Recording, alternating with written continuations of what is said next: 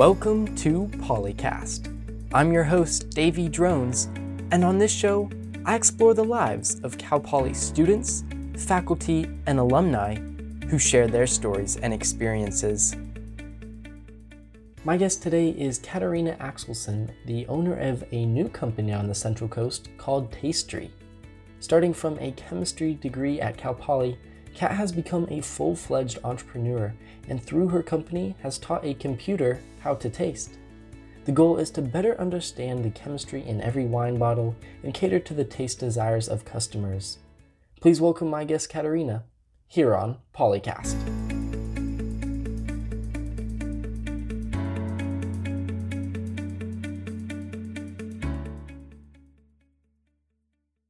Welcome, Kat. Thank you so much for coming on to Polycast. Thanks so much for having me. I'm excited to be here. Definitely. And so there's lots to explore, but to start off, just go ahead, give us a little background about yourself. Okay. So I went to Cal Poly and I took a bunch of wine classes, but I was a chemistry major. And I kind of just want to get into the story because it is kind of about me. But yeah, this was in late 2015 and I ended up going to some entrepreneurship club meetings, and there I made some friends, met some people, and we ended up applying to the incubator program, the summer program, and we got accepted. And our concept at the time there was three of us, was to sell a wine kit, like subscription box kind of thing. So like you can buy a taste of Paso or a taste of Edna Valley, that sort of thing. And the first week at the Hot House, we were challenged to kind of iterate through this idea and figure out if this is a product people would actually want. So we went out, talked to a bunch of people. And was this during the accelerator program? Yeah. Okay. Yeah, during the summer program. So we talked to a bunch of wineries, talked to a bunch of people, asked them how they buy wine. And after that, we started thinking, okay, how are we going to make these kits? How are we going to price them? Where are we going to sell them? How are we going to get wineries on board even? And I think at that point we realized there is a lot that goes into starting and building a business. And halfway through the program, we're still doing customer development at this time. I mean, it took our company way longer to go through the customer development process than any other company at the Hot House, I think. The two other founders decided that they wanted to pursue other opportunities. So I ended up being alone for a while. I ended up bringing a few other team members on kind of to replace them. And we just kept doing market research and kept iterating the product. I think we didn't think the wine kit idea was as compelling as we originally thought. And then at the same time, we started noticing all these problems in the wine industry and the way people purchase wine. But the wine kit wasn't quite it. So, for example, we know that millennials and Gen Xers, they're Gen Xers, right? Yeah. They buy over half the wine in the U.S. and they don't buy wine the same way their parents did. And the wine industry is desperately trying to understand how to talk to this new shopper because, they don't buy the same wine over and over again. They want to experiment, but they're very intimidated and overwhelmed by it. And they don't read Wine Spectator and they don't know who Robert Parker is. And I don't think they care. They just want to be told that the wine that they're going to buy is something that they're going to like, which is a lot to ask. I think, but there hasn't really been a solution for that from our perspective. So, and it's actually a huge problem because, just in the U.S., the wine industry, it's a $70 billion industry. And launching a wine label, it's very competitive at the same time. And everyone in the wine industry is trying to figure out how to cater to this new demographic and get up to speed. So I think we did customer development for like another year trying to figure out how on earth are we going to solve this problem. I mean, we didn't have a product for a long time. It was just a team of people just learning a lot about the problem with the wine industry. And at the same time, I was working as a chemist in a wine lab, or a custom crush facility, which is where you make wine for different labels. So you bottle it at your facility, you make it, and then someone else puts their label on it. And it's very common. And I noticed something really freaky. And it shook me to my core. And it was that we would make a batch of wine, and the same wine would go under 2 different bottles, 2 different labels, 2 different price points. And the same wine critics, we found out, scored those 2 same bottles differently because they didn't know. And I mean, no wonder wine consumers are confused and don't know how to pick a wine they like. So I had this hypothesis that there's potentially kind of a more transparent, objective way to recommend wine to consumers, to get them to the product that they would actually like from the, giant double-sided wine shelf with 2,000 options in the grocery store. And my hypothesis was that you could do it using chemistry. So I didn't tell, the other team members because it was just a hypothesis at the time. But I got permission from the owners to kind of be a mad scientist in the lab. So I kind of tinkered in the lab for quite some time. And during that time, I developed this new chemistry methodology that would look at the wine chemistry from the perspective of how a consumer would perceive the various compounds, as opposed to for quality control purposes, which is what every wine lab essentially does. And then I took this data set to a computer science professor at Cal Poly. It was just supposed to be a half-hour meeting, and I was kind of getting at how do I use this data to recommend wine? Because I wanted some ideas. And this half-hour meeting ended up being a 4-hour meeting. And I think he canceled his class. I know he brought 2 other professors into the room. And then they kind of forgot about me and started drawing diagrams on the board and arguing with each other and talking about AI. And long story short, I teamed up with Professor Dektiar from Cal Poly. And together, we ended up patenting and validating the chemistry and combination of the AI technology. So we filed a patent in 2015 for predicting consumer preferences for sensory-based products using chemistry. Wow. Yeah. So that's amazing. So the hypothesis was indeed correct, and it was correct for not just wine, but also for beer, spirits, cannabis, coffee, and fragrance. I mean, we're really focused on wine right now, but the technology is really the reason why we say that we taught a computer how to taste. Interesting. I love it. Yeah. Wow. And now before we kind of dive into things, one thing, I've been thinking about is, you spend all this time on customer development. Like, how important was that to kind of wait and hold off until you had something right rather than, kind of just having something that's not completely perfect, but going all in on that? Yeah, I think it was crucial because if we had, just launched the wine kit, I don't think we would be here today. And I think it was good that we listened to the data and didn't just jump on some other product idea that wouldn't have quite made it. I think it was also just more difficult for us because we did have to come up with this new concept, and we couldn't look at something else that was already in the market and we could say we're faster, better, and cheaper than this. We didn't reinvent the wheel. So I think that's another reason it took us longer. We weren't building off another idea. It took a long time because it was indeed a new idea with a very new approach. And it took us a while to get our head around that.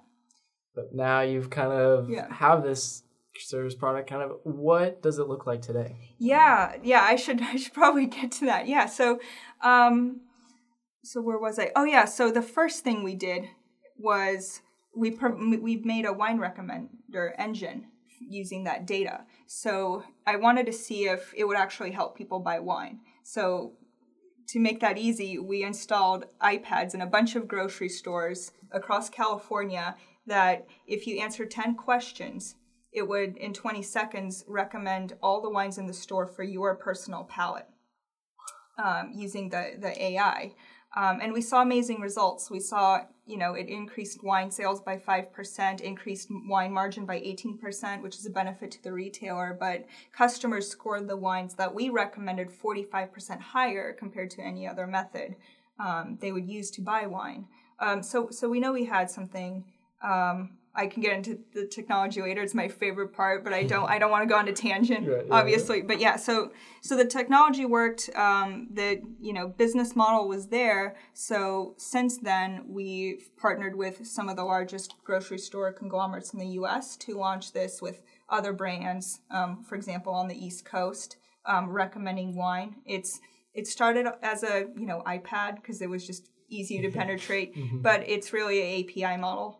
API SaaS model. So it can be on an iPad, but it could also plug into your existing grocery store app or website or your curbside pickup app. It's really kind of like a powered by Tastry model where we plug into your marketplace and then provide personalized recommendations to your shoppers.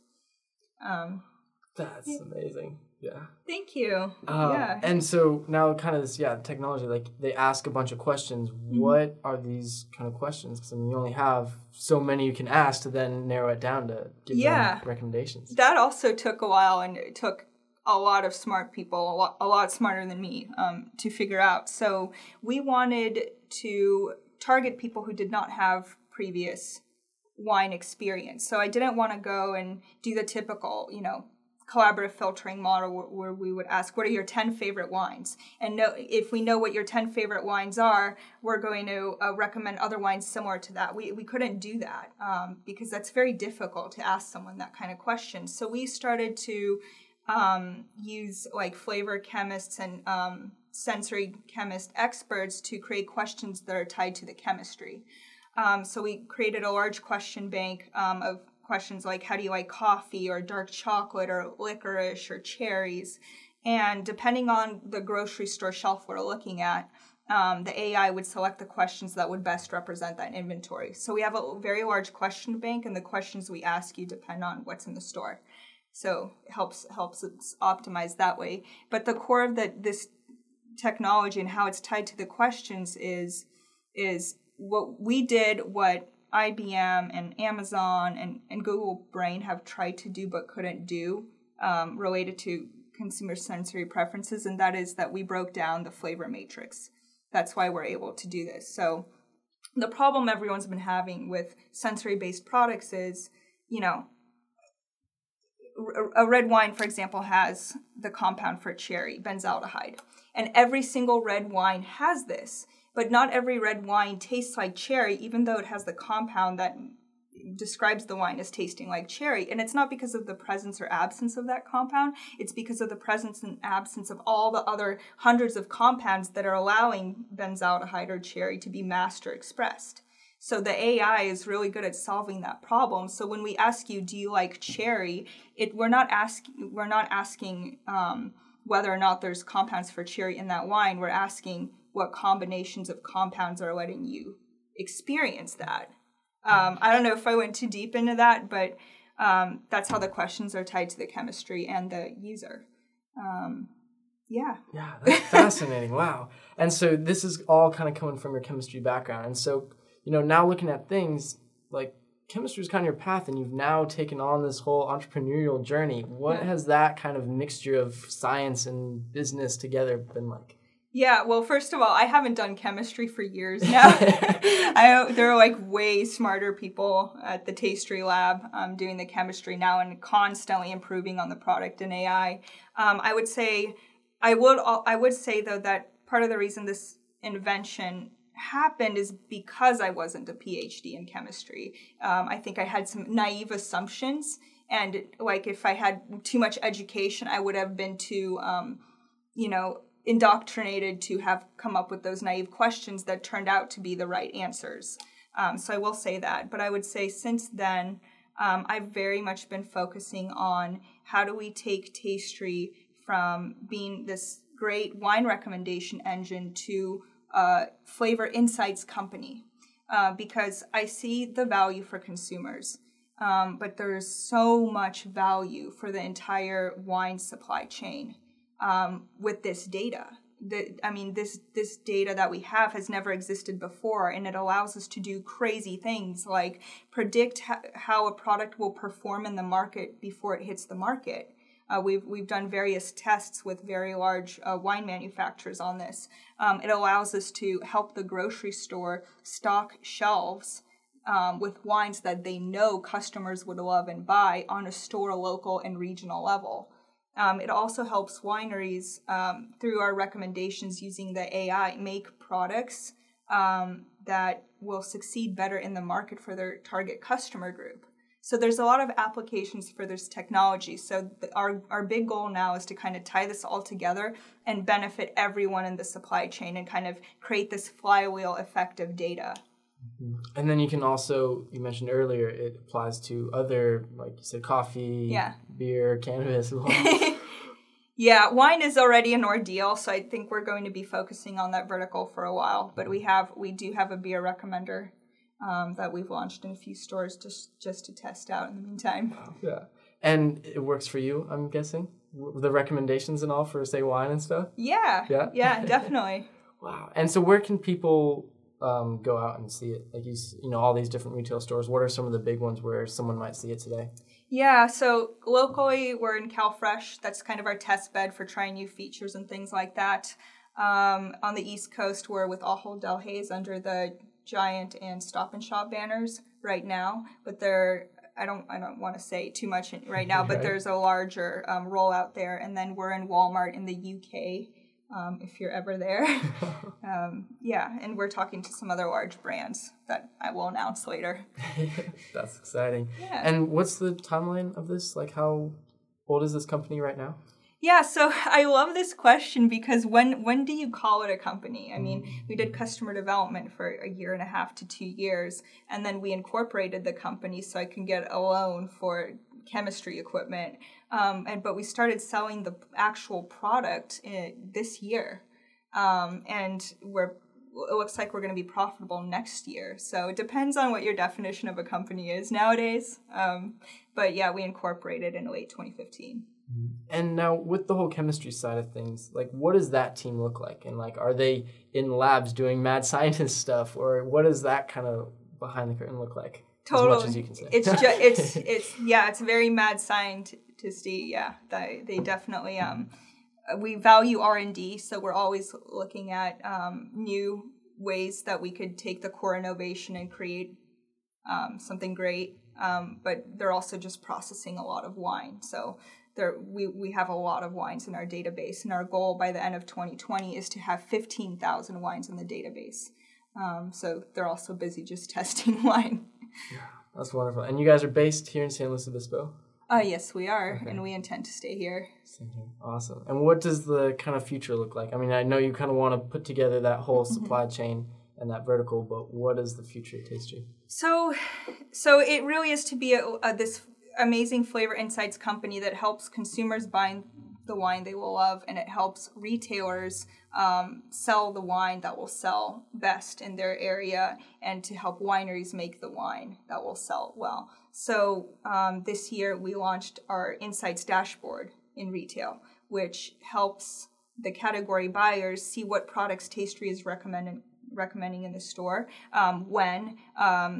and then we start recommending, well, these products aren't performing well, but if you replace them with these products, then your sales are going to increase this much and your customers are going to be this much happier. So we've already launched that and people are loving it. And they've never seen anything like it before. So we definitely had to invest in educating people about what it is that we do, which has been really cool. And then on the other side of it, we also started selling to wineries, because now the goal is to connect wineries and retailers and consumers using this insight. So we started selling to wineries like 2 months ago, and we have 64 customers and 3 large distributors that we're working with, and they pay us to onboard the wine into our system, and then through that they could see where their market of opportunity is across the U.S. So let's say they're trying to sell their wine in Boston, we might say, well, actually you'll sell 3 times more wine in Florida, because people are just totally going to love it. One use case we had was, for example, one of these wine manufacturers over oaked their wine, and it had this barbecue flavor from the oak. And they were like, oh God, what are we going to do? We don't know who's going to, want to drink this. And we did a test, and we could see that, it will sell really well in Texas. So there you go. So yeah, it's things like that we're really excited about. And then, of course, there's a challenge with a, platform as a service, if that's the correct terminology to use, to kind of have this cohesive message while we're doing it, because we're one thing to customers and we're another thing to retailers and we're another thing to wineries. So 2020 is really going to be about wrapping that up and realizing that potential. Yeah, that's wonderful. Yeah. And now you're mentioning kind of like all these different cities and states, and even, the UK, the Walmarts are using it. How does that go about, trying to be able to cover all, like, the nation and now even looking internationally? What does that look like for you? Yeah. So we're very fortunate to have several multinational channel partners who bring us these relationships. So I don't have to have a multi-million-dollar on-the-ground sales force. Basically, we partnered with our channel partner, and they can expose Tastry, across the country, which they have been doing, and it has been very well received. But it was of little investment on our part until it came to actually signing the contract. And I think that's a good strategy for us, because this way we can focus on what we do best, which is the recommendation technology. Mm-hmm. Definitely.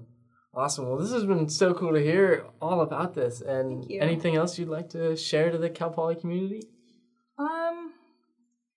So there is one topic, and I think it's appropriately timed, but I do want to say that we are really focused on being a profitable business and growing at the pace that is appropriate for a company that's launching a new product.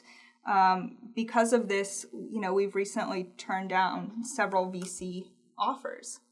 And that was because I felt like we weren't ready for that. And on top of that, we have plenty of funding with some very amazing, prolific investors in the AI, wine, and retail space. But I thought if we went the VC route, it would put us in a box, and it would mean that we would have to go 1,000 miles an hour with maybe just one of these concepts. And I feel like we're moving really fast as it is, but I don't want to go 1,000 miles an hour in the wrong direction. And that's a huge risk for a new company with a new product that's never existed before. There's still a lot to learn. I mean, we have traction, but I am sure that we are going to have to iterate it again. And I don't want to go 1,000 miles an hour until I definitely know that this is the right direction to go. Definitely. And it seems like, you have this plan of, connecting all three of those, concepts and, being able to completely have that and have it working with all of them before, things take off. Yeah, but it's difficult to communicate sometimes because it is a lot. And it's I can't just say like, it's like Uber for locksmiths or something like that. I can say we taught a computer how to taste, but a VC will usually look at it and say, well, why don't you just do recommendations, or why don't you just do work with wineries, for example. But the big picture is that flywheel effect that helps consumers and wineries and retailers connect. So it's a new business model. On top of that, I do want to focus on profitability, especially in light of, the WeWork situation and the Uber situation and all these, crappy IPOs out there. I